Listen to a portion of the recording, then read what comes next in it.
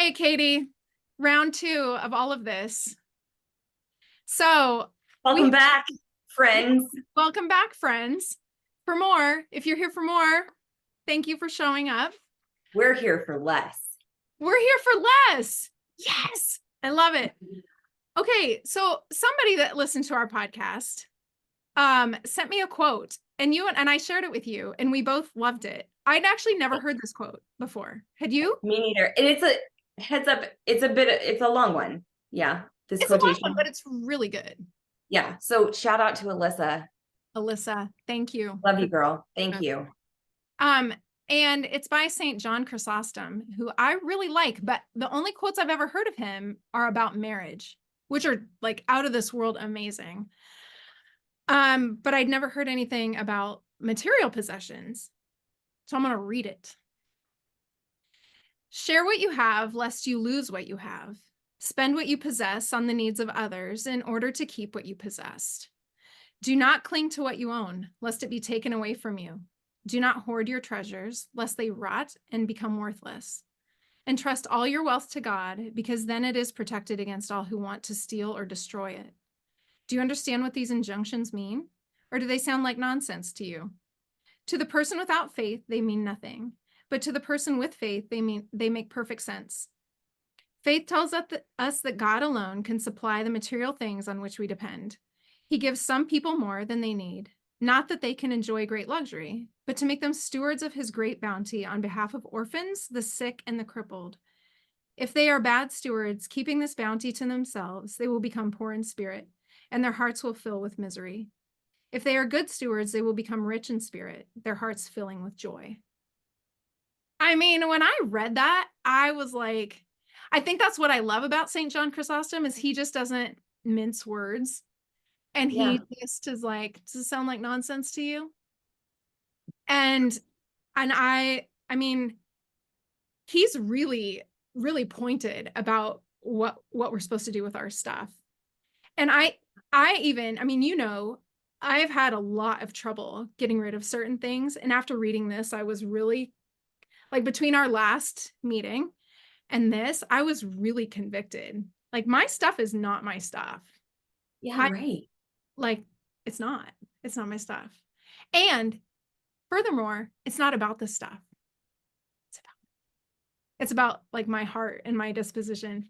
So anyway, that's kind of where my life has led me to be thinking about these things. And you and I have kind of talked about this a little bit, that it's really not about this stuff. So no, it's not. And I have it on my phone. I love it so much that he mentions he gives some people more than they need, not that they can enjoy great luxury, but to make them stewards of his great bounty on behalf of orphans, the sick, and the crippled.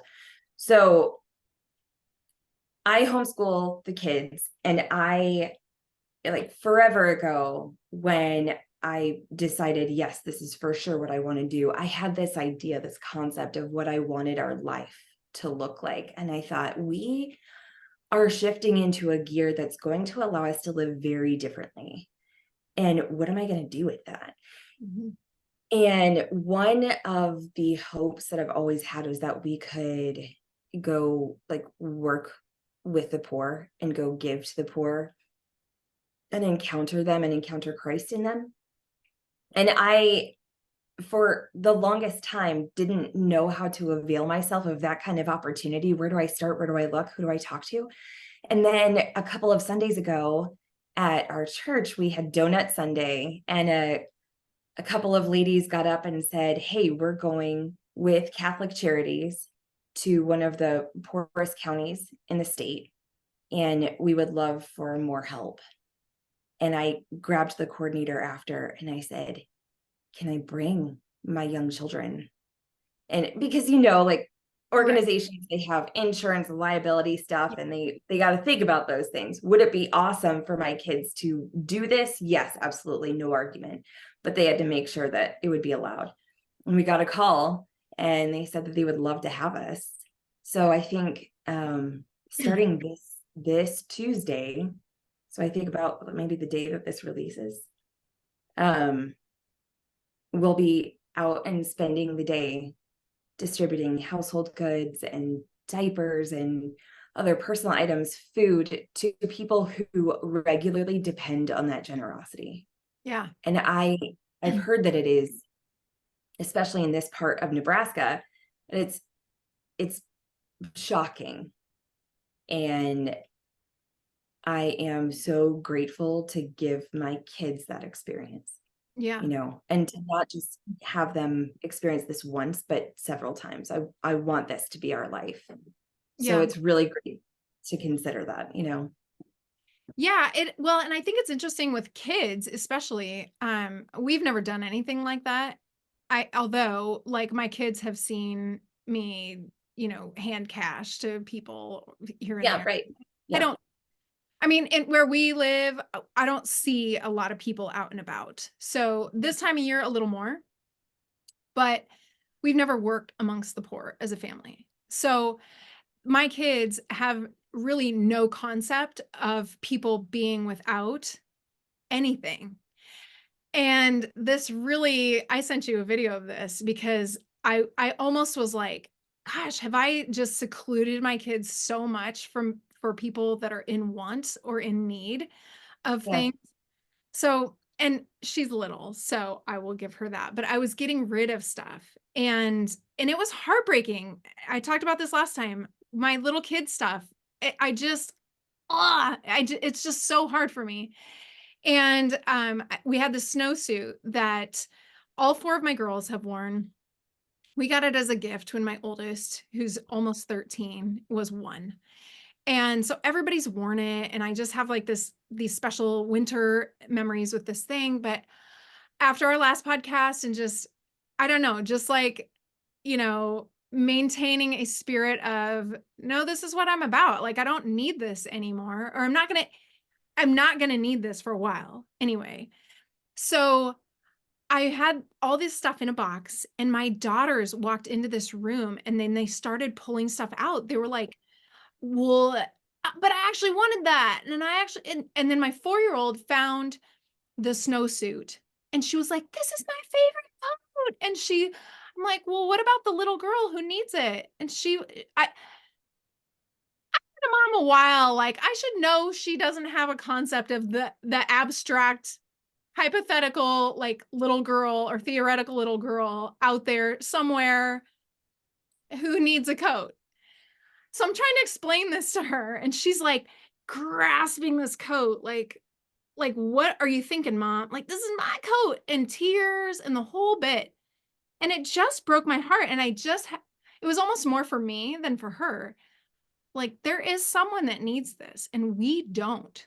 We currently don't. This will sit in a closet until our hypothetical baby girl shows up. How many years from now? Like this isn't right. And at the same time I was sympathetic to her because I know that feeling. I was also like, this is not ours to keep anymore. So, I mean, it's a real mind trip to kind of go like to let go of those things that you kind of have like memories wrapped around and Yeah. that just aren't useful to your life anymore. And that's kind of where I wanted to like take you because you talk about spiritual intimacy with Jesus. And I think that's a really great place to start. And even if you don't have a relationship with Jesus, like you have a relationship with the people that are around you. And everybody reflects some kind of love or good presence in your life. And so how do we share or how do we cultivate within ourselves like this sharing mentality? Um, because I would say I do have not as intimate as I ought to. I know that.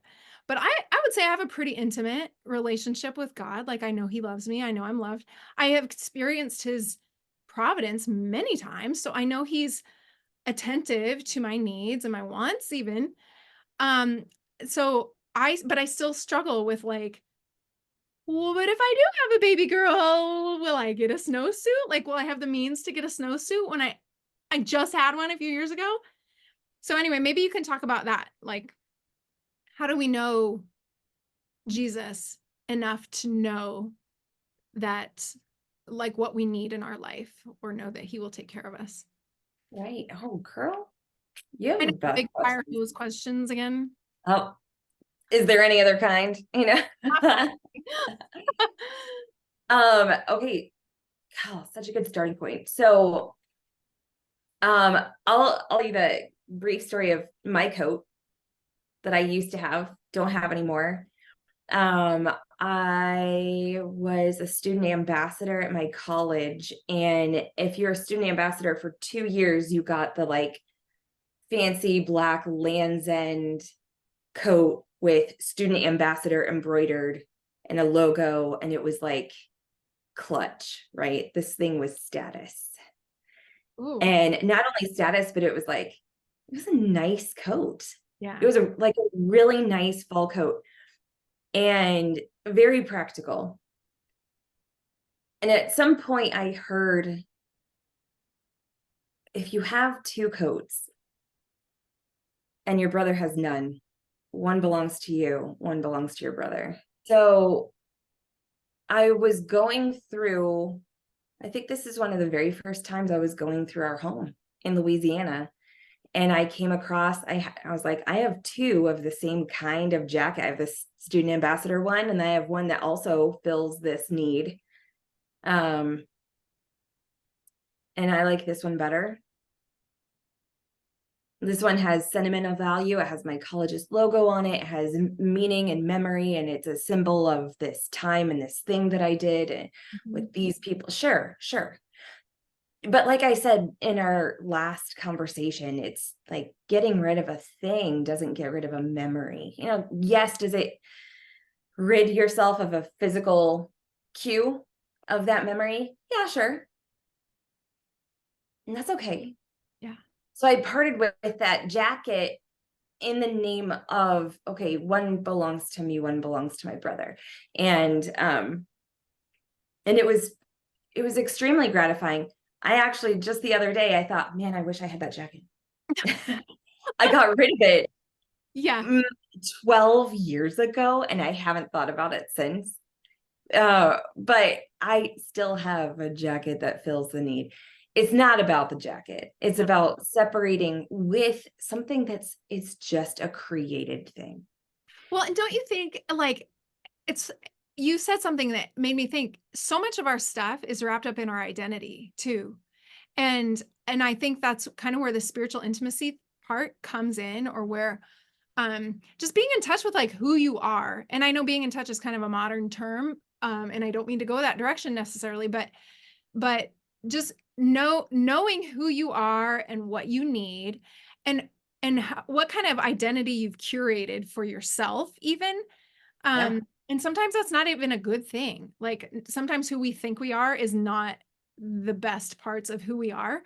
And I've realized that with my stuff, is that I've created this identity around certain pieces of me. And it's like, when it comes down to it, I'm like, do I really want to be known for that though?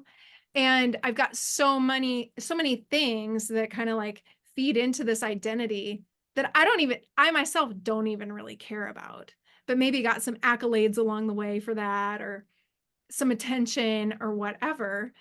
Or maybe it was the best time in my life, or a really important, like pivotal, poignant time in my life. And so I'm keeping that thing because it's like part of who I am. Yeah. So yeah, I think that becomes kind of letting go, becomes part of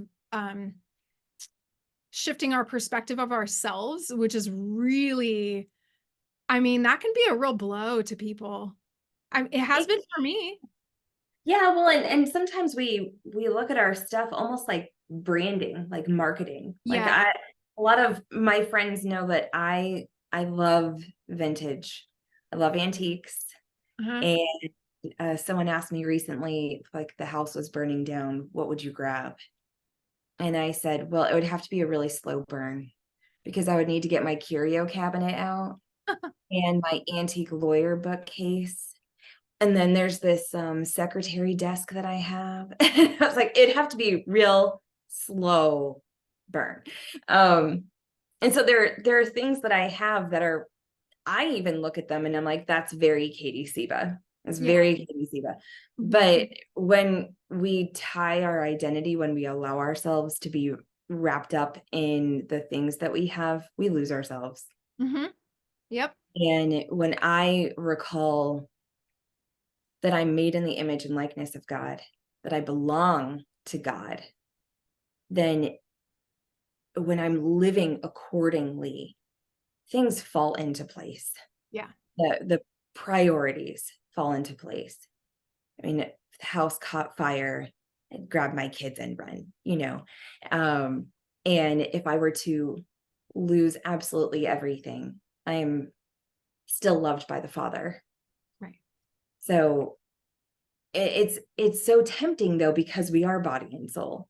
So, and we delight in the physical, like this is mine. This is mine. Mm-hmm. We're proud of it, even like, oh, look, this is mine. One of my biggest points of pride in terms of possession is just my house. I love my house. It's this cute little 1940s house. Mm-hmm. And it is absolutely part of my branding, No, I completely understand that. And it does get really tricky when it becomes too much. And I don't know what the line is. Like, I don't know where it's like, is this a good thing that I'm just using and I just happen to have? Or is this too much me? Like, am I too attached to this thing? And when you mentioned the fire, I think I've spoken to you about this before. This little game that I play with myself. When I'm really serious, like when I get really serious, which is like probably laughable in the eyes of other minimalist people. But when I get really serious about getting rid of stuff, that's how I do it. Some people are like, well, if you would go to a thrift store and buy that, or if you would go into a store and pay full price for that thing, then you can keep it. I'm like, well, that's not fair because I only shop thrift. So the pricing, I never worry about that because I rarely buy new. But my thing is like, if this would be damaged in fire or flood, would I be sad? And there are so few things in my house that I would be truly sad about. Like so few things, even the sentimental things. I mean, I've really come to like realize like there are so few things in my house that I give so many cares about that I need to keep. And so why am I keeping all this stuff? But when it comes, I think it's this idea of like, yeah, well, I might use it someday. And then I get like this intermittent like ping, where it's like I never use anything, and then all of a sudden somebody's like, do you have a whatever, and I'm like, I do though, actually I totally do. do. Yeah. And then I get this idea that like, see, that's why I keep the things, because then From somebody, the reinforcement. yes, that's what it is. Yes, Yeah. intermittent reinforcement, where I'm like, uh-huh, yeah, I'm the person that has the things, like, but even there, it's like an identity thing, right? I'm reliable. People know they can come to me because I have the stuff. Right. I Okay. have what people. So I was giving a talk about simplicity and the holiness found in simplicity to a group of Catholic millionaires in Georgia. So in Georgia, during this Q&A session at the end of my talk, one gentleman raises his hand and he's sitting next to his wife, who already like was looking. She said, don't ask her that. And he goes, I'm going to ask her. And I said, I can't wait to hear it. And he said, so how do you feel about tools? And I just kind of chuckled and I said, well, you might like what I have to say about tools, but she won't. And I grew up with a dad who was like the ultimate DIY guy, and he had absolutely everything under the sun. And he kept saying to me over the course of my life, buy it once, even if you don't use it for 10 years, the next time you need it, you got it. Yeah. Yeah. Which now that's like, as someone who endeavors to live simply, that's like, no, Yeah. no. But honestly, that concept fits so beautifully within my approach to living simply, which is like, who are you? What do you do? Yeah. What are your charisms? How do you live? Okay, so keep stuff that contributes to that, keep the stuff that contributes to you living authentically and generously with other people. Let's do that. And so if that means that you have way too many tools, according to some, then have a lot of tools. Sure. Anyway, it was just a funny experience, but I found that, yeah, I mean, if by other people's measure, you might have too much of something. Mm-hmm. So what, you know? Yeah, So I think it's interesting too, because I personally have been on a journey lately. And by lately, I mean probably within the last year, for sure. 6 months, let's say. I'm actually going through this book that I really, really love. It's called The Artist's Way. And she just asks you a lot of questions, and you don't have to be an artist to go through it, by the way, but it's kind of just like reminding me of who God created me to be. And it's not a religious book at all, but it's like it's a 12-step book sort of, which I love. It's not like approved by, the 12-step organization, but she practices that. But it takes you through this whole like kind of your inventory, your personal inside inventory of who you are. And I'm really loving it, because I'm like, yes, I think I mentioned last time I really love to do crafts, but when I think about it, yeah, I do, but it's not like my most favorite thing. It's really not. And like people will notice that about me. They'll be like, "Oh, you made that?" or you did that?" Or like I used to make dolls and people would buy them. And I was like, "Well, people want these." And so I kept making them. And I remember sitting in this room. This is where I did all my sewing. I remember doing the dolls, and I just remember like I enjoyed it, but I remember one day I was sitting here and God literally was like, "You're hiding. You're just hiding." And I was like, "Oh," because I could feel it in the pit of my soul. I knew it was God speaking to me, and I knew that he was right. I was hiding, because I think oftentimes we do hide behind our stuff, or we hide behind our own identities that we make for ourselves, because God always wants us to do so much more than we even think we can. And it's usually a little uncomfortable. Like it's not painful necessarily, can be, but it's usually uncomfortable because it's so outside of what we think we're capable of, or what mm, we even begin to imagine. But one thing I love is I love talking to people. And one thing that when I was making the dolls, I was not talking to people. I was down here listening to other people talk on podcasts and listening to music, which I love. But I was totally secluded and isolated. And on a certain level and in a certain time and place and to a certain measure, that's good for me because that's my personality.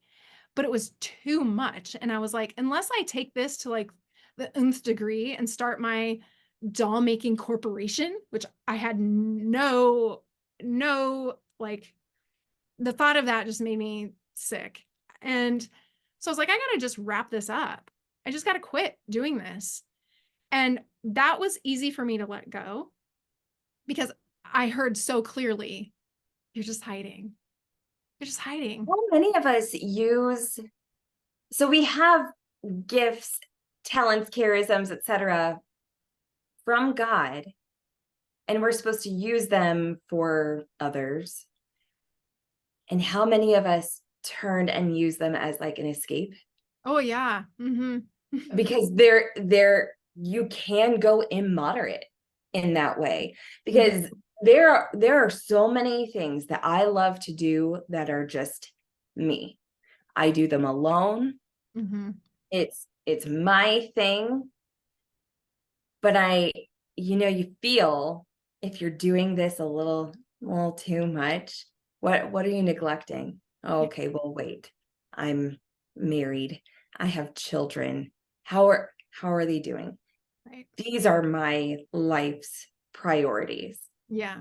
Like making sure I'm attending to these things. It's great and good to go do you, right?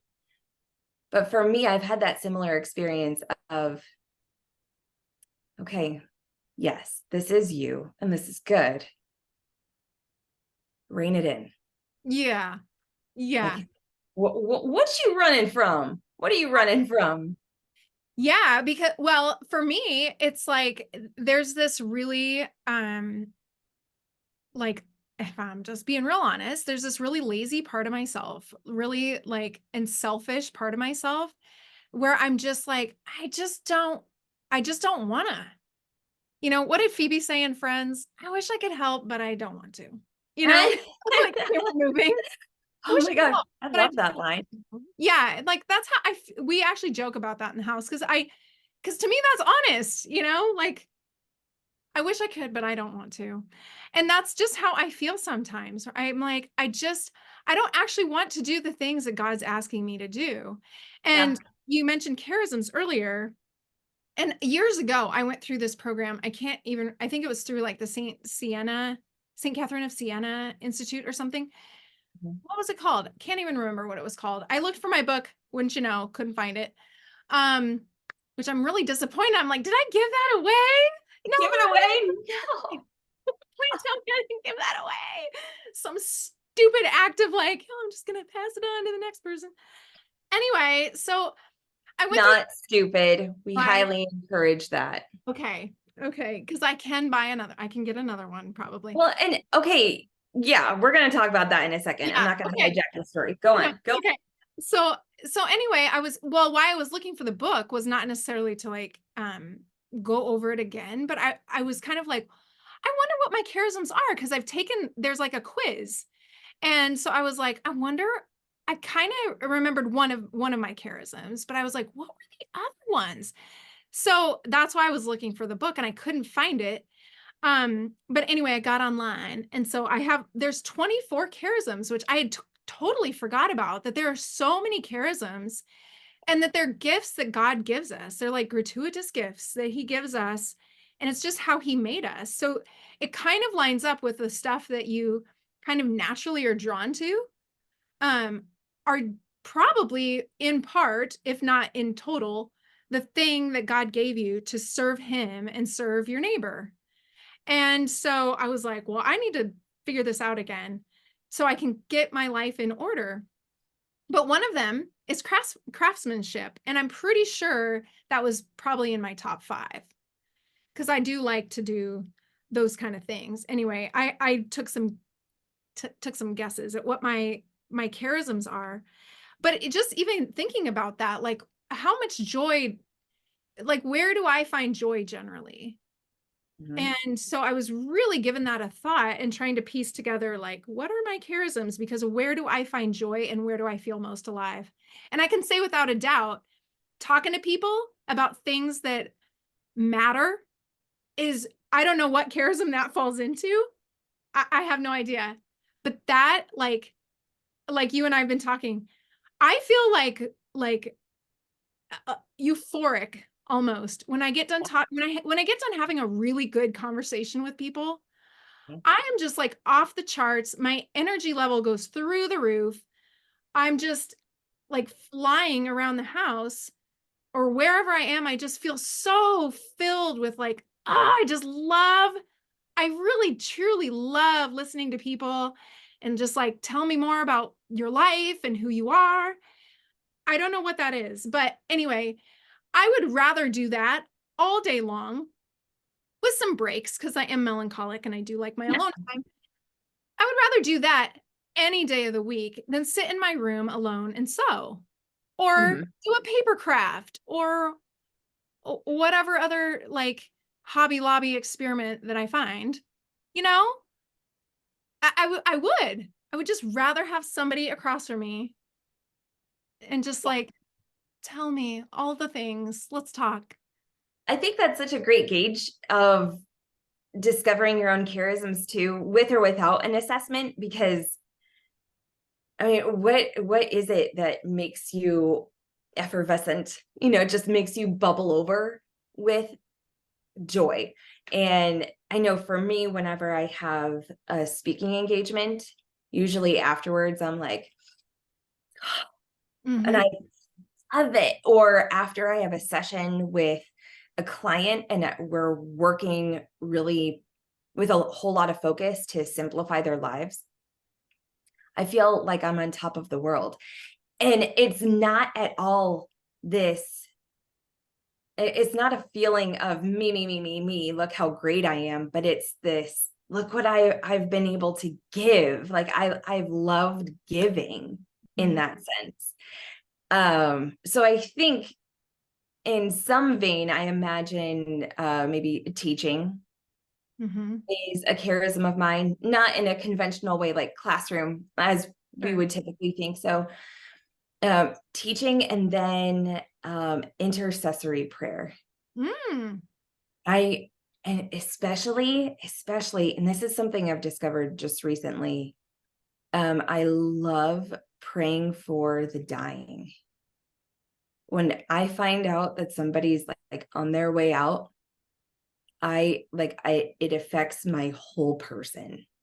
Whoa. And I will spend so much time just begging for God's mercy for that person, and begging for God's consolation for their family and for their friends.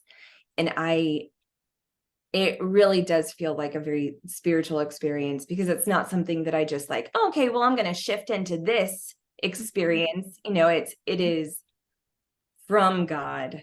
And then after I learn that they pass away, I'm like, oh, Wow, that's interesting. So it's almost like mercy too.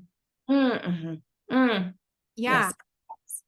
Yeah. So And so even at the same time, I think that that's the core thing of the charisms, is that at once it makes you full of life and full of joy, and it makes you generous, but it also is just like a huge wave of ripple to the community, to people that you may not even ever have contact with or ever know.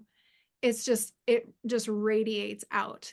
And I think that that's just that it's so important to find out what your charisms are, and which is so surprising to me, because I love this kind of stuff. And so that's yeah, what it's like, why can't I find my book? Why don't I know what my I should know what my charisms are, because I like that kind of stuff, just on yeah. a level, but like on a spiritual level, that's actually really important information. So I know how to um mold my life so that it reflects what my charisms are, so that I can Mhm. live more, so I can live more fully, so that also other people can live more fully, because it's like this symbiotic, ordered relationship, which is obviously how God designed us to be.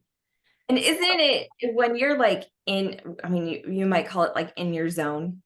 Mm-hmm. Um, it's almost like a transfiguration, right? So I think of the story of the Lord being transfigured and how he was like in full glory. And though, of course, I am not the Lord, but when I am working and living out of my charism, I feel full of life, and I am joyful, and I'm also eager to give. And anything else, it just like the things that don't matter, they just dissolve, they Yeah. melt away, and I find myself quite indifferent to Mhm. things that don't matter when Mhm. I'm operating out of my charisms. Mhm. Yeah. Okay. So here's my big question for you. Here's a fire hose question. I love those are the best kind.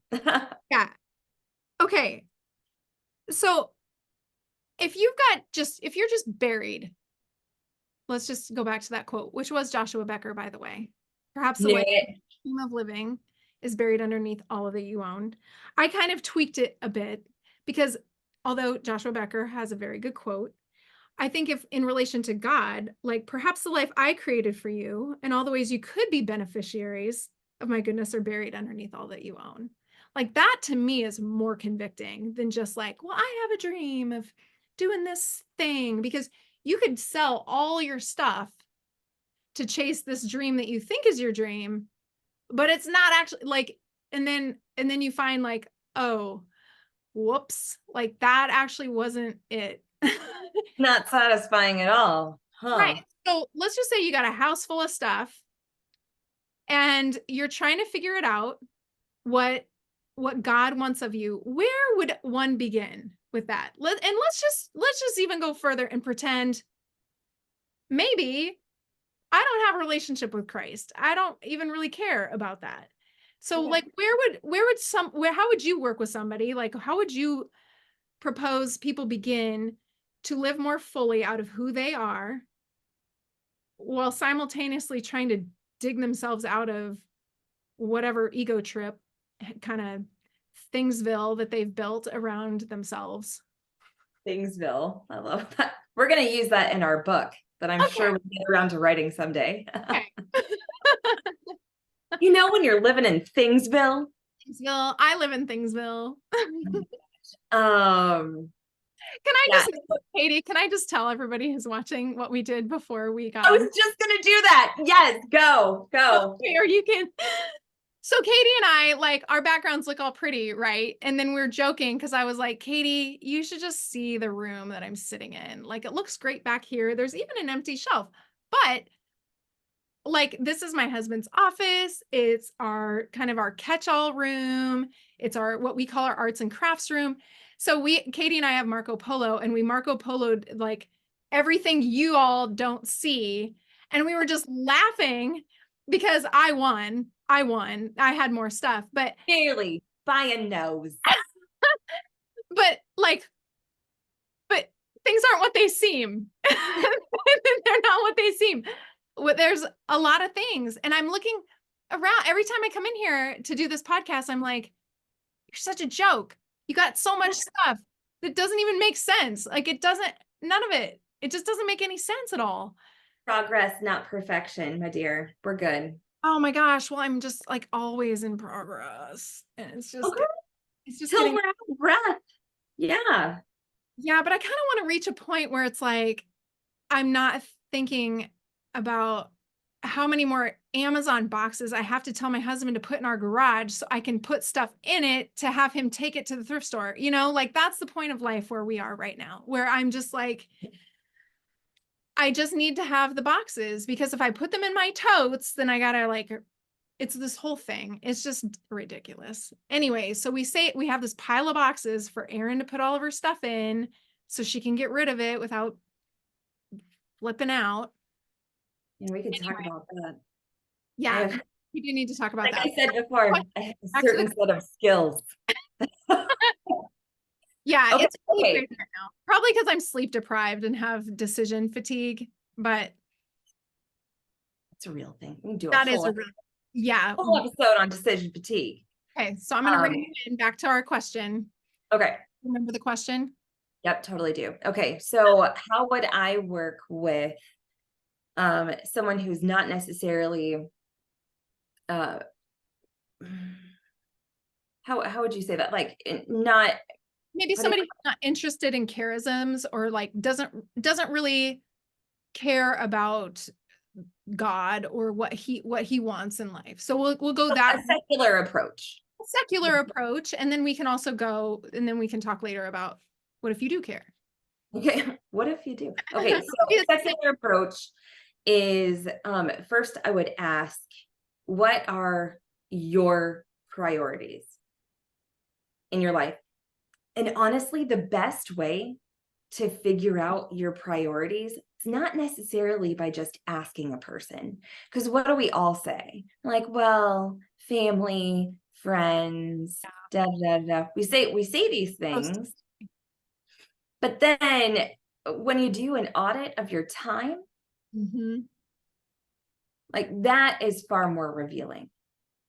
So if you look at how you're spending your time and then compare it to what you say your priorities are, then maybe, okay, well, maybe we need to do some shifting, rearranging. But I would start with, what are the demands or priorities on your time? And at the top of that, or like primal within that, primal? Maybe. You know, primal, of prime import. And in that answer would be, what are the relationships in your life that need you to be there? So I'm thinking spouse, kids, Okay. right? Do you help take care of aging parents? That kind of thing. Are there people who depend on you? And I'm not talking about at the office. Yeah.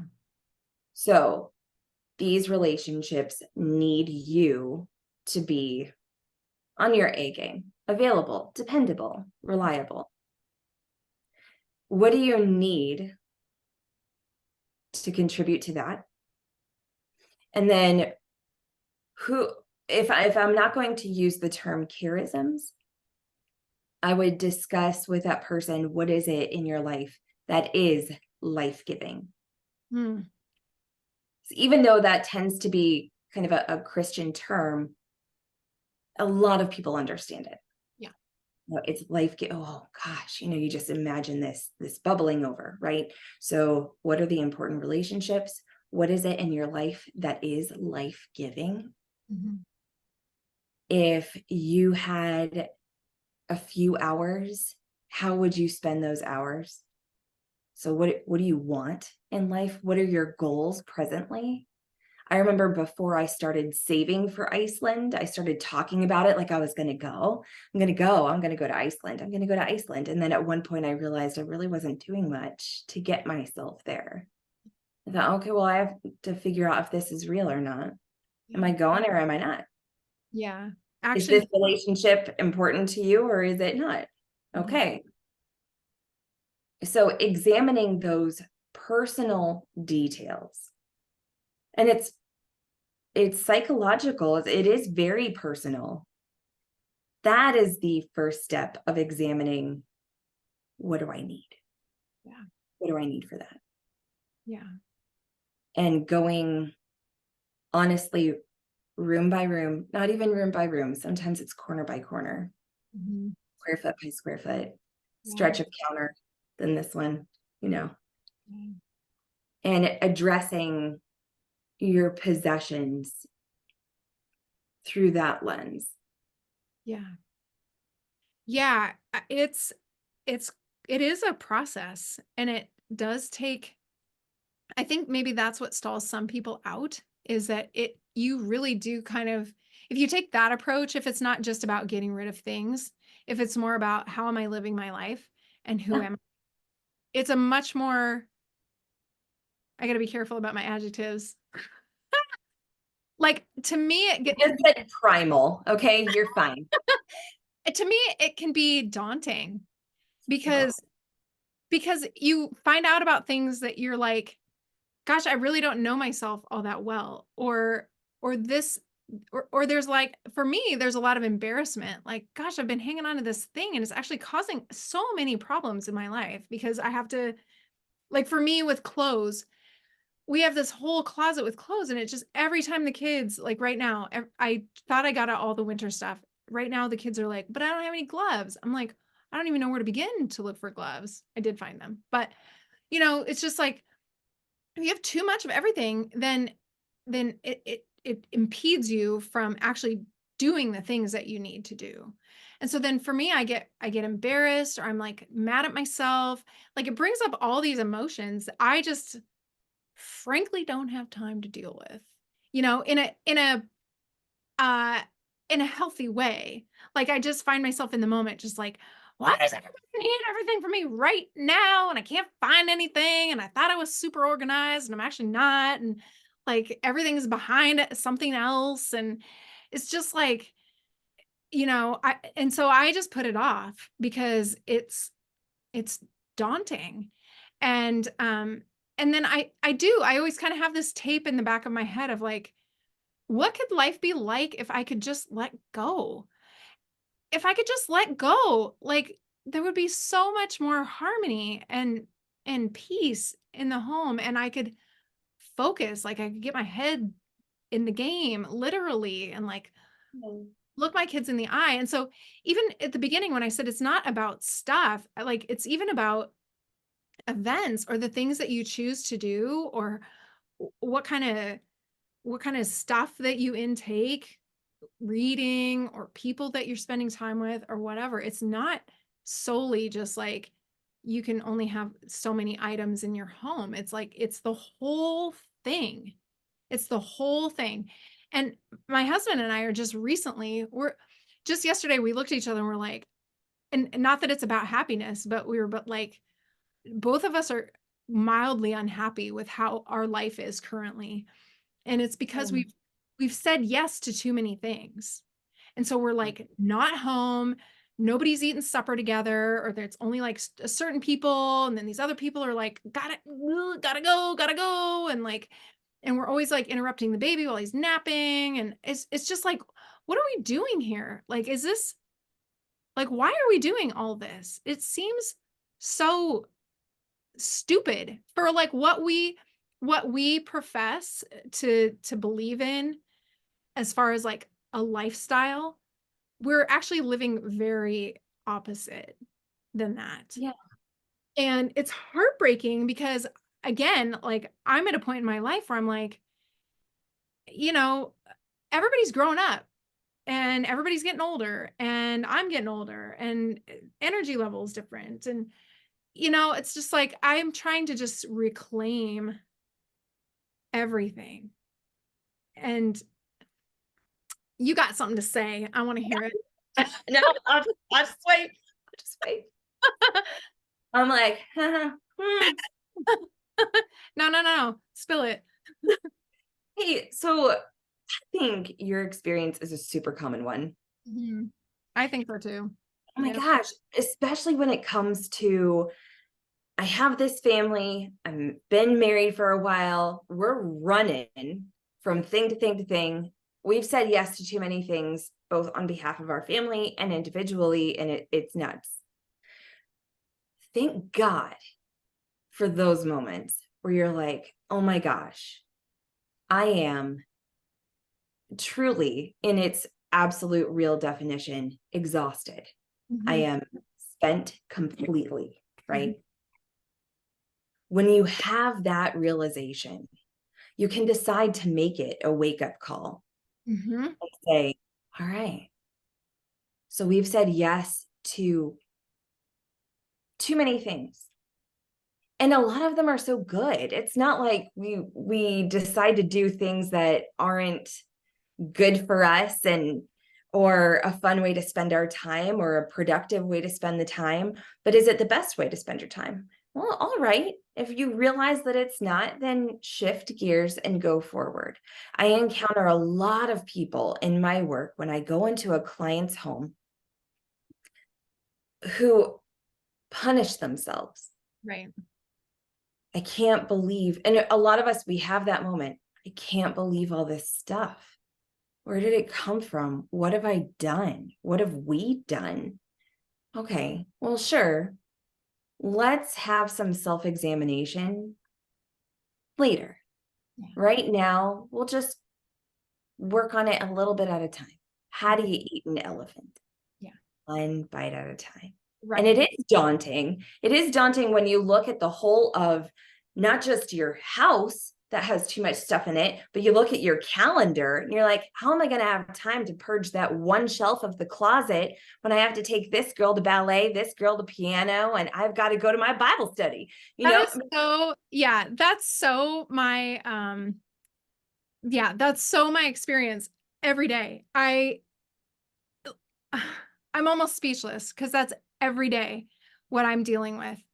And I feel like taking things off my calendar or taking things out of my house is depriving my children of like something. I don't even know what. I think it's this looming fear of like, well, if I take them out of this thing, then they're going to not become, whatever that thing would lead them to become. And I have to remind myself that God is bigger than my events, and he's bigger, like he can just do anything. I mean, he did with me. Like I didn't grow up with technology. I didn't grow up doing anything that I'm currently doing now, really. And he still made something of my life, you know? And I don't even know how he did it because I wasn't always so like, yes, do with me what you please, or like, you know, I wasn't. And so, but he still makes a way all the time. You So know, a bit of wisdom that my mother-in-law shared with me absolutely forever ago, but I've always held on to it and I love it so much. She told me, you cannot stop the will of God any better than an ant can stop you from crossing the sidewalk. mhm, So if you imagine like the scale of an ant, so insignificant, you yeah, know, if you see an ant, are you going to be like, oh, oh, oh? It's not going to change your course at all. no, The Lord still moves, still works within you, with you, and his plan will always have an opportunity because that's who he is, you know. yeah. Yeah, and it's not dependent on our stuff. And in fact, well, I was just reading the other day in the gospel, was it Gospel of Luke, where he's like, just take nothing with you. You don't need to take anything with you. And I was like, well, like nothing though, oh, it's Nothing. just, yeah, nothing. And then, so I read that. And then actually that night I was scrolling through Facebook, as you do. One does. And Yeah. I saw this article of this couple who they sold everything except for their family heirlooms, and then they took their children and they traveled the world. And I was like, "Well, that sounds like a boatload of fun. Like, that just sounds so fun.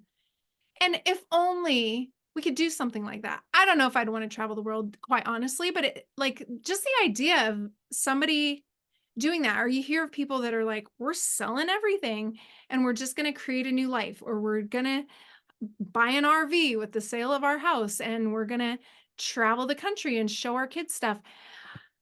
Wow! I mean, I it's really becoming real to me even after all the years that we've talked, and even before I knew you.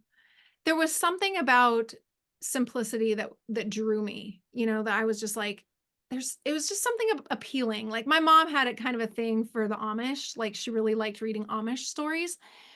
And occasionally, like on 60 Minutes or something, they would interview like Amish people or something. And there was something so exquisite about how simple and beautiful their lives were, having none of the creature comforts really that we have. And anyway, so I just every once in a while kind of entertain that idea of like how tethered I am to material belongings. And I can't remember which saint said it, but and I'm gonna probably like slaughter this, but it was like, You're going to knock it out of the I'm park. gonna Go ahead. knock it out of the park. But it was like a bird held down by a light thread or a chain. Do you know which quote I'm talking about? Is still Yeah. tethered. So it doesn't matter. It doesn't matter, like you're still tethered to this world. And there's just something about that like, I don't know. My mentality tends to be all or nothing. And so I'm just like, let's just pack it all up and get rid of it. But so I told you this, but I'm reading this book called Soulful Simplicity, and it's by this woman named Courtney Carver.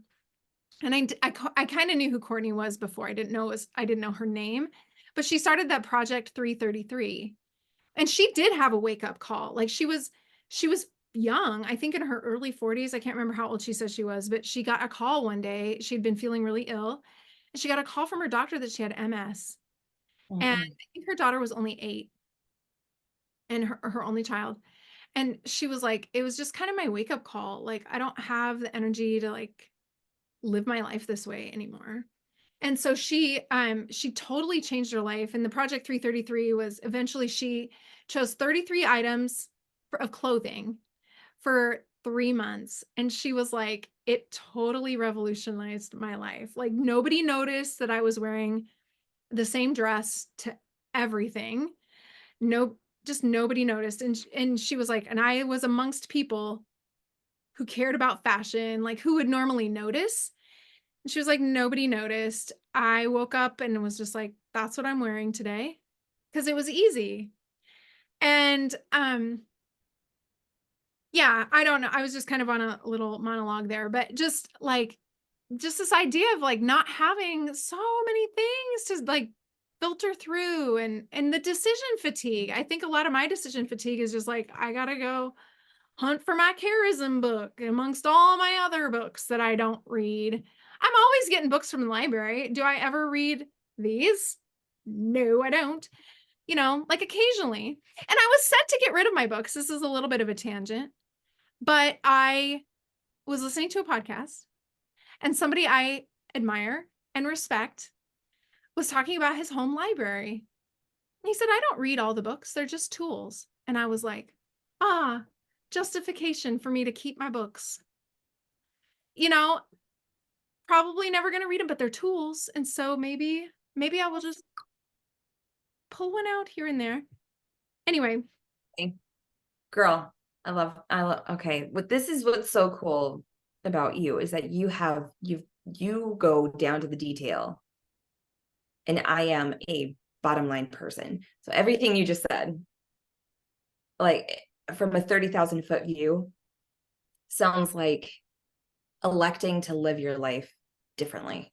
So there is, I don't know, do you call it the status quo? You go to college, you graduate college, you get the job, you get married, you have the kids, you have your 9 to 5, you clock in, you come home, somebody cooks dinner, help the kids with their homework, everybody goes to bed, you wake up, you do it again. And this is the American dream.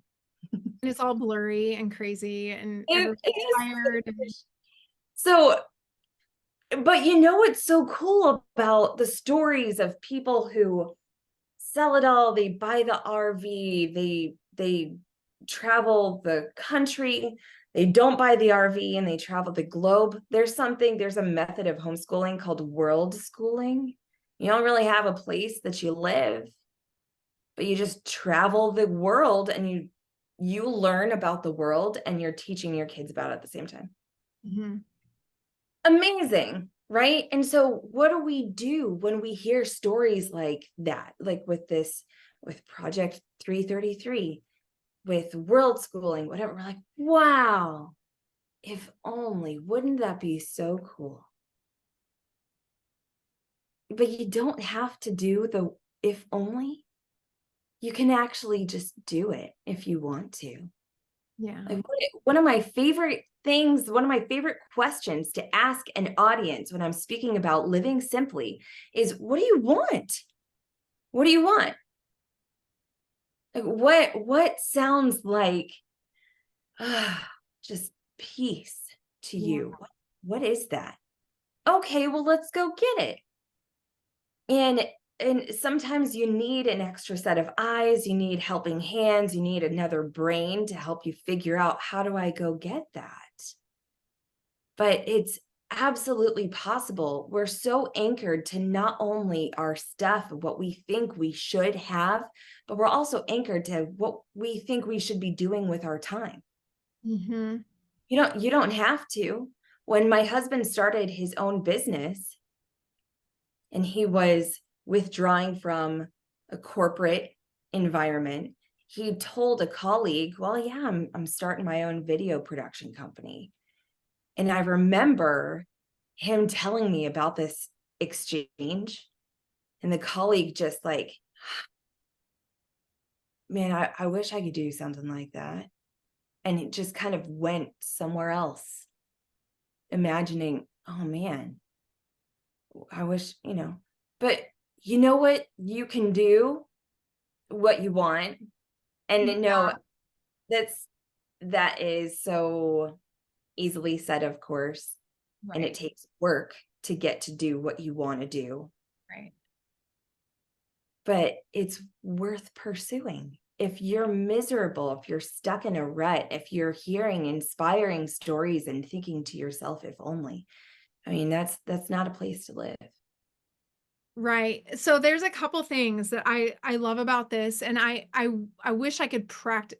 I wish, if only, if I wish I could practice this more consistently in my life. So, and it's all from books that I like to read.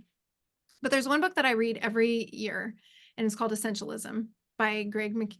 Did you read it? Yeah, you did. Love that book. His name wrong. Greg McKeown, I think is how you say his name. Anyway, but he has this scale of like, if it's a 10-point scale and you only say yes to the things that are 8 or above. You can't choose 7. So if you rate something like 6, it's an automatic no. Like you either, if you're not just immediately like, yes, then it's a no. And so there's that rating system. But also, like I struggle with this idea of like going after my dreams because one, I don't really like, there's trade-offs. There's always trade-offs. So I like the idea of world schooling or just like doing things different.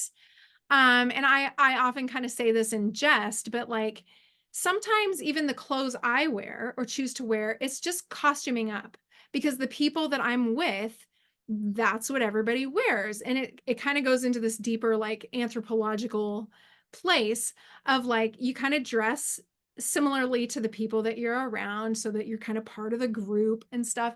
And I think that's what stalls people out on like doing those radical things. Like, we're just going to sell everything because it sort of removes you from this community you're in because you're not doing the status quo thing.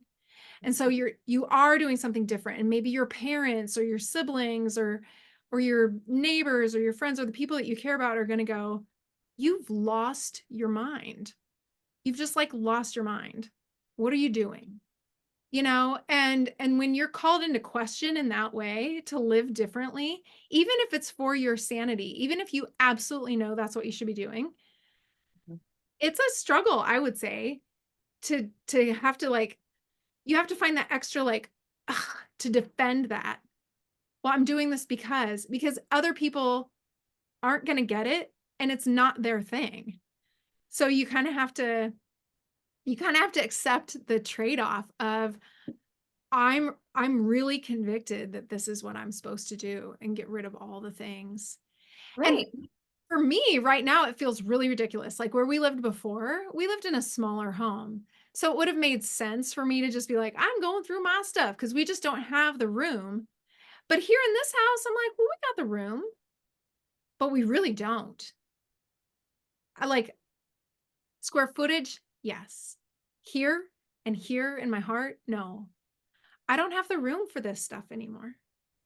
And, so for me, I kind of do need that bigger vision of like, am I going to live, even if I don't do world schooling or we don't do an RV or we don't just like, 180 change everything. I have to imagine something that may never happen. And it always comes down to, you were giving me, you were kind of joking with me because the notes I sent you about this before, you were like, it all has to do with death. Well, yeah, because ultimately that's what's going to happen to us all. And eventually None of us are getting out of here alive. none of us are getting out of here alive. And like, and like probably some very important people to me are going to die, soon-ish, like in the next 15, 20 years, probably. And I always think about that day and I'm like, is my life put together enough to be able to handle that? The answer is always no for me. Like there's too much going on. And so that's right now for me, as morbid. I mean, I'll give myself that's my caveat. That's just, God built me that way. I don't know. If you have problems with that, take it up with him. I used to listen to Phil Collins for fun as a kid, and just like cry. It was just fun for me. Anyway, that's just kind of how I'm always just like, we're all just gonna die. Let's think about that. Like that's just how I am. But like that actually motivates me because I'm like, I actually really want to like live a good life. It's a very Catholic thing, right? Memento mori. Like think about the end of your life and you will never sin. But for me, it's like, think about the end of my life. And do I want to spend every weekend for the rest of my life going through crap in my house? No, I don't. I don't. Because it makes me miss my relationships with my kids, with my husband, with, outside. Like I just would like to go outside on one of these nice days, instead of having this tab open of like, oh yeah, you got like all this stuff downstairs that you need to Can I speak to that? do it. That's why we're here. That's an argument that I hear against simplifying. Well, time is short, time is precious. I don't want to spend my time going through box after box after box, shelf after shelf. I don't want to do that because I'm going to miss out on the life that I'm trying to live. Like, okay, good, fair. What's the life you're trying to live? What do you want? Mm-hmm. What do you want for your family, for yourself? The idea that you can have one or the other is that it's a false dichotomy. And slowly ridding of your home of excess, it's a marathon, it's not a sprint. And even though there will be phases when maybe you have more time, more resources, whatever, to devote a day, a weekend, whatever significant amount of time you have to doing some hardcore, ruthless purging, sure, do that. But the rest is just incorporating atomic habits into your lifestyle, these small adjustments that have a high return over time. Like, okay, what if every time I open my front door and get my mail, I stand there and I go through it immediately instead of just tossing it onto the table. And then in 4 days, I have a stack. And I don't know what's in that stack aside from maybe some coupons, maybe some bills. Oh no, maybe there's a check in there, right? Go through your mail immediately. If a cup breaks, throw it away. Do you have to replace it? No, you're good. You're good without one cup. You're good. So if you take these small incremental movements, when I fold my laundry, especially like kid loads, right? Kid loads and parent loads, they are never washed together, right? Because they're on different levels of grossness. Okay. Kids are way grosser than we will ever be. And when I am making stacks, so we have 5 kids in the house, I have 6 piles because it's this kid, this kid, this kid, this kid, this kid, donate. And then I take that donate pile. So, okay, hey kids, come take your piles, go put them away. I take the donate pile and I put them in the box that I have in the back of my van. Wow. And then you drive around with it for 6 months in the back of your van. Not 6 months, girl. I am not that person. I've seen that meme. I know what you're talking about. No, when the box gets full, I'm like, oh, sweet. And I swing by St. Vincent de Paul, Goodwill, wherever it is, and I drop off the box. Or after I have a session with clients, I offer haul away. So I'm like, all right, have you gone through some stuff? Great. Let's load up my vehicle so you can experience the lightness immediately and you don't have to have another task. I'll take your stuff away. And whenever I donate their stuff, I also throw in my own too, whatever's in the back. And it happens on a regular basis. So when we have those small habits, then you find that you've made a lifestyle out of simplifying. And it doesn't always require these hardcore, very exhausting sessions. Yes, that is really, I think, the key of it. And I've seen this so many times, and I don't know why I haven't implemented it, but keeping a box in every bedroom. I wouldn't do this necessarily now with my kids being as little as they are, but even keeping a box in my bedroom and just noticing, like, I never wear that shirt. Into that box it goes. And then when the box is full, just knowing full well I can get rid of that stuff in peace. And I don't have to worry about needing that or whatever. But I think that is something that's become clearer to me too, is that these little habits go a long way, but also that my worry about not having what I need is like heavy on the scale. So that's tends to be why I keep things.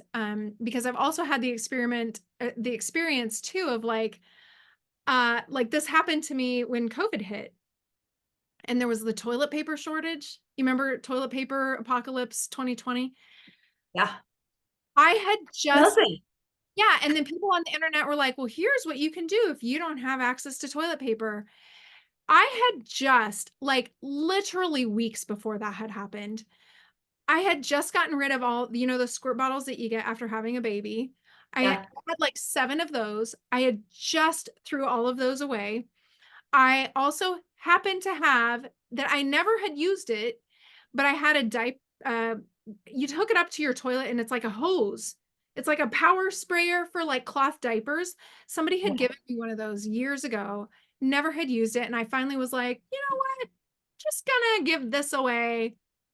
And then like 4 weeks later, people are like, you could use, if you have a diaper sprayer, you can use it like a bidet. And I'm like, I just, so I've had that experience of like just having given stuff away and then finding like, oh my gosh, I could have used that actually. I just didn't think a worldwide pandemic was going to happen and I was going to not have toilet paper. I was not prepared for this. How could anyone anticipate that? But like, I've had that experience where I get rid of stuff. And so I just keep and keep and keep. But this book that I told you I'm reading about the artist's way, she constantly says in there, like you, and she refers, because she's 12 steps, she refers to God as a higher power.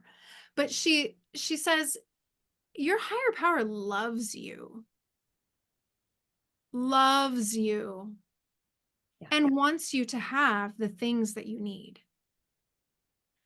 And I just read this the other night. That's why I'm so like emphatic about it. Because I just was like, he does. He does.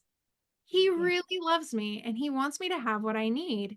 And I'm over here scrounging as if there were no God who was providential and loving and will give me his precious daughter everything she needs when she needs it.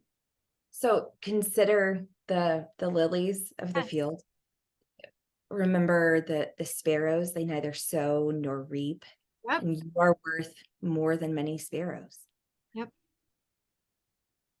One of my favorite verses to consider is Psalm 143, and I think it's verse 5. And it's quite simply, I'm mused on what your hand has wrought. I think when we're detaching from something, be it material, temporal, relationships, you consider the fact that God has provided for you always. Mm-hmm. Maybe not in the way you wanted him to provide, but in the way that you needed him to provide, right? He provides through others. How many bags of hand-me-downs did I get as a young mom with this overflowing number of toddlers that kept showing up to my house? I don't even know where they came from, but I kept getting these donations of clothing right when I needed them or right before I needed them. And we were always provided for. Mm-hmm. And what's difficult for us, I think, especially as Americans, is having confidence that God will provide for us through others when we want to be self-sufficient, Yeah. handmade, like self-made man, built from the ground up, whatever, like pick one of those phrases, right? It's that whole identity thing again, isn't it? Like this self-made, I did this. And As what, a myth. so, well, yeah, it's a myth, but it's also just totally not true. We never are who we are all on our own. Ever. Oh Like, my gosh. that it's just like, if you sit and think about it, you're like, you didn't actually build that company by yourself. There was a whole host of people and hoops that you had to jump through that involved other people. It's always people. You didn't do it by yourself. Maybe it was like your idea or whatever, but like there's no way you did that all by yourself. Even who you are as a person, the principles you hold, the thoughts you have, the charisms you have. We stand on the shoulders of so many people. Yeah.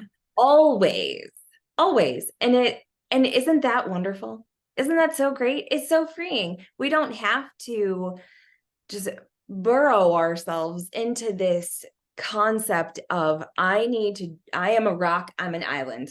You know, I am self-made and I can stand on my own 2 feet and I'm fine.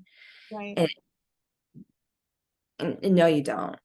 No, no, no. And that's a lonely life. Have you ever seen Family Man with Nicolas Cage? You know, Yeah. he's just alone. And then he realizes, should have married what's her name? Taya Leone, whatever her. Beautiful pro bono lawyer. Yes. Yes. I mean, it's just, we are not meant to be alone. We're supposed to be a part of the community. I kind of want to wrap this up, but I want to ask you kind of this last question, because you mentioned gratitude. And I think that maybe is like providence and gratitude are kind of the undercurrents of this whole conversation, along with charisms and like, what does God want from us? But like when people are going through stuff, and this is totally going light. This is a light question. Marie Kondo, who did the what is it, the magic art of tidying up or whatever? Yeah, something Yeah. She and life-changing magic of tidying up. Yes. Yes. Thank you. She has this whole idea of like pick it up. Does it spark joy? No. Okay. Thank the item, and then move along. Is there anything to that, or like, what's the technique? So we've gotten our charisms nailed down. We know what we're about. Is it more just the conviction of, I know what I'm about now, so I don't need this? Or is there an element of like, thank you thing? I really appreciated your presence in my life. Is that woo-woo-y, or like, what are your thoughts about that? Does So that we have helpful? we have the kids book that Marie Kondo wrote, which is really good. It's very, very good. But it does mention a part towards the end where somebody says, like, okay, getting rid of the thing, then say thank you to the thing and let it go. No, I don't thank inanimate objects for being in my life Yeah. when they have had no intention of being so and have no intention of leaving. Like, when this, in my mind, it's ridiculous. So when I'm parting with material possessions, I thank God for providing for me materially. And then I thank God for his wisdom. Like, I don't need this thing anymore. It's a created thing. Can someone else be blessed by this? Great, let's do that. So no, I'm not gonna thank a shirt. You know, it has never made any sense to me. I feel very passionately about this. I'm like, no, you don't think.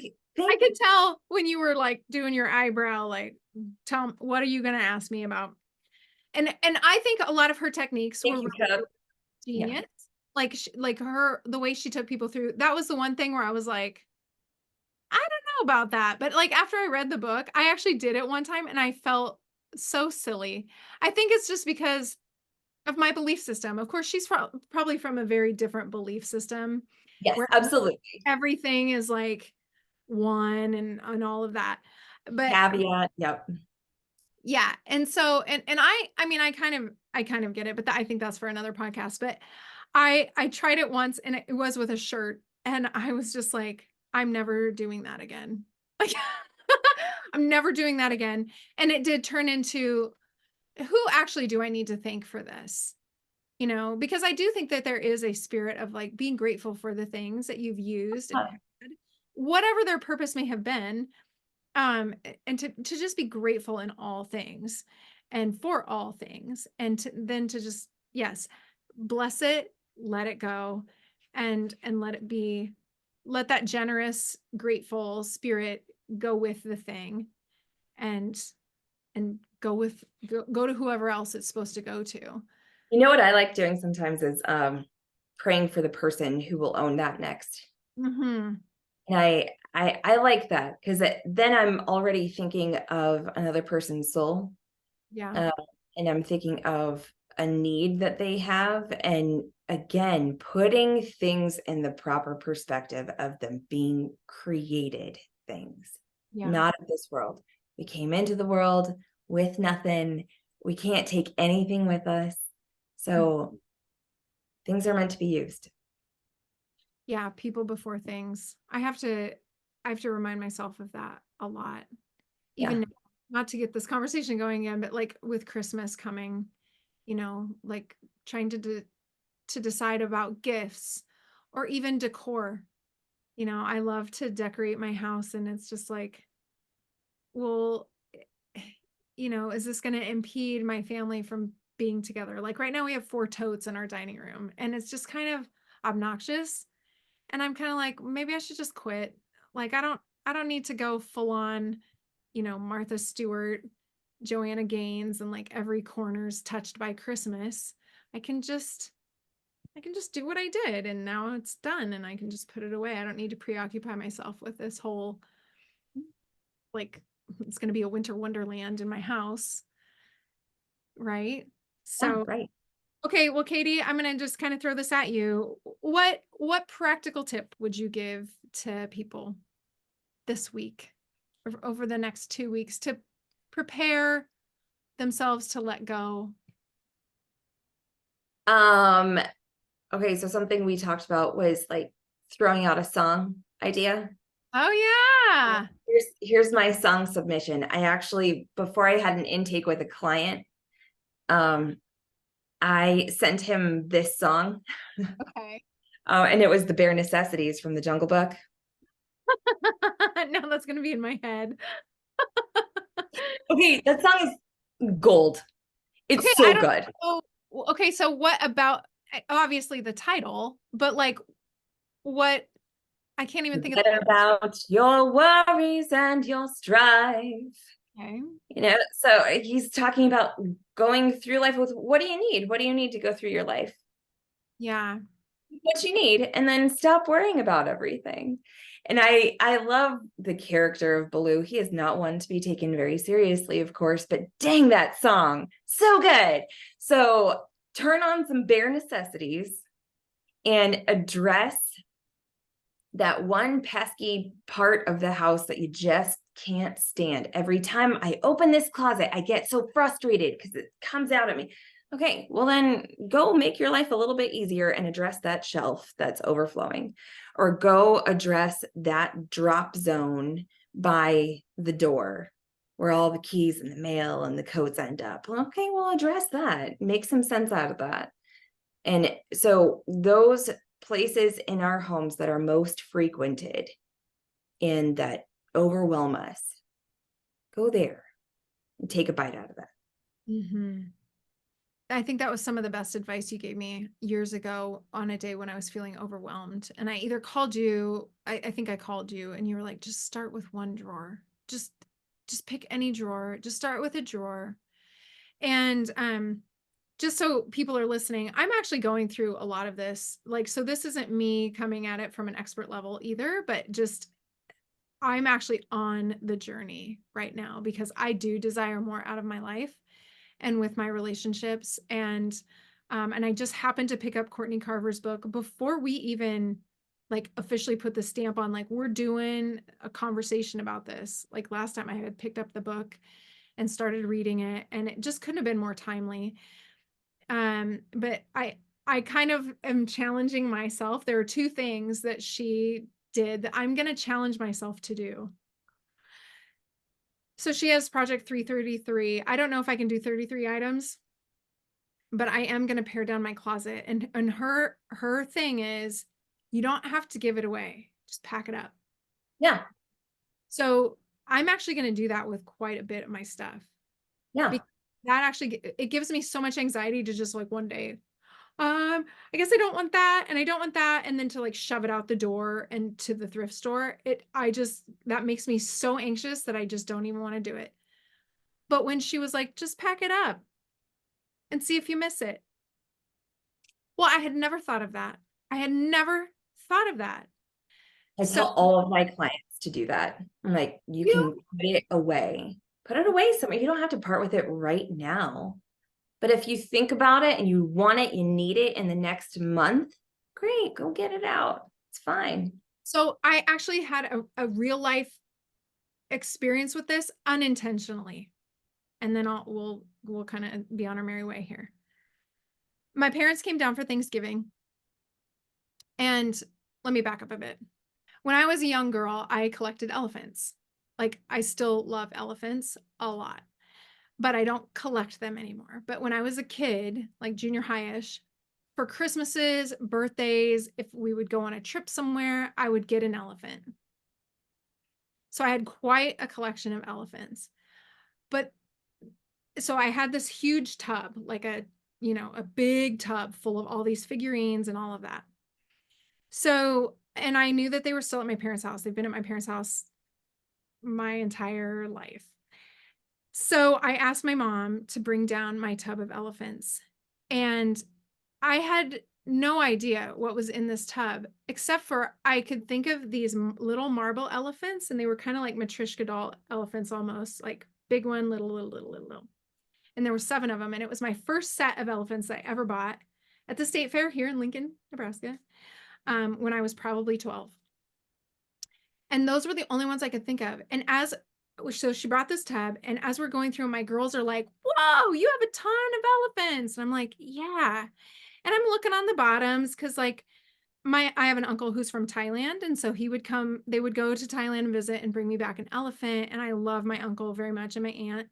And so I would look on the bottom, from, my aunt and uncle, and from mom and dad. Like, I wrote who I got all this stuff from on the bottom. But after we got them all unpacked, I was like,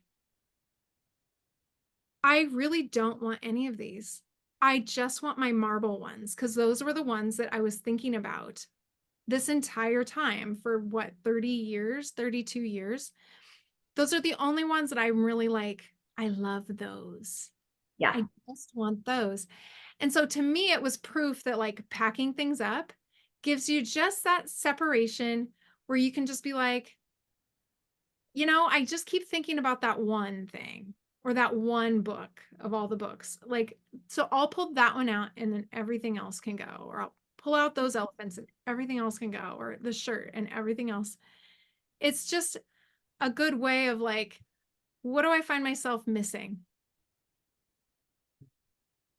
And there are two principles that come to mind here, and that is absence makes the heart grow fonder, which people usually attribute to like love or relationships, people, but it applies here. So you didn't have those elephants for years. You kept thinking about, I remember that set. I want that set. Oh, I love that set. Right. So absence makes the heart grow fonder, and out of sight, out of mind, baby. You didn't remember the other ones. You didn't care about the other ones. Great. And that brings so much clarity. That distance between you and the thing brings a lot of clarity to the question, should I keep this? Yeah. When you cannot make up your mind. Right. So yeah, that's great. That's a really good story for clarification. Yeah, it was really helpful to me and made me more excited to pack up my stuff. So if you have boxes and you live near me, bring them to me because I might need them. My husband's gonna be like, well, why don't you just get rid of it then? Like he's just gonna be like, why are you keeping it around if you're boxing it up? Anyway, that'll be a fun conversation to have with him because he doesn't actually know. I just kind of decided the day before yesterday, and we just haven't had time to do it. But I'm gonna do it because I just do want a simpler life, and I think that's what God's asking me to do.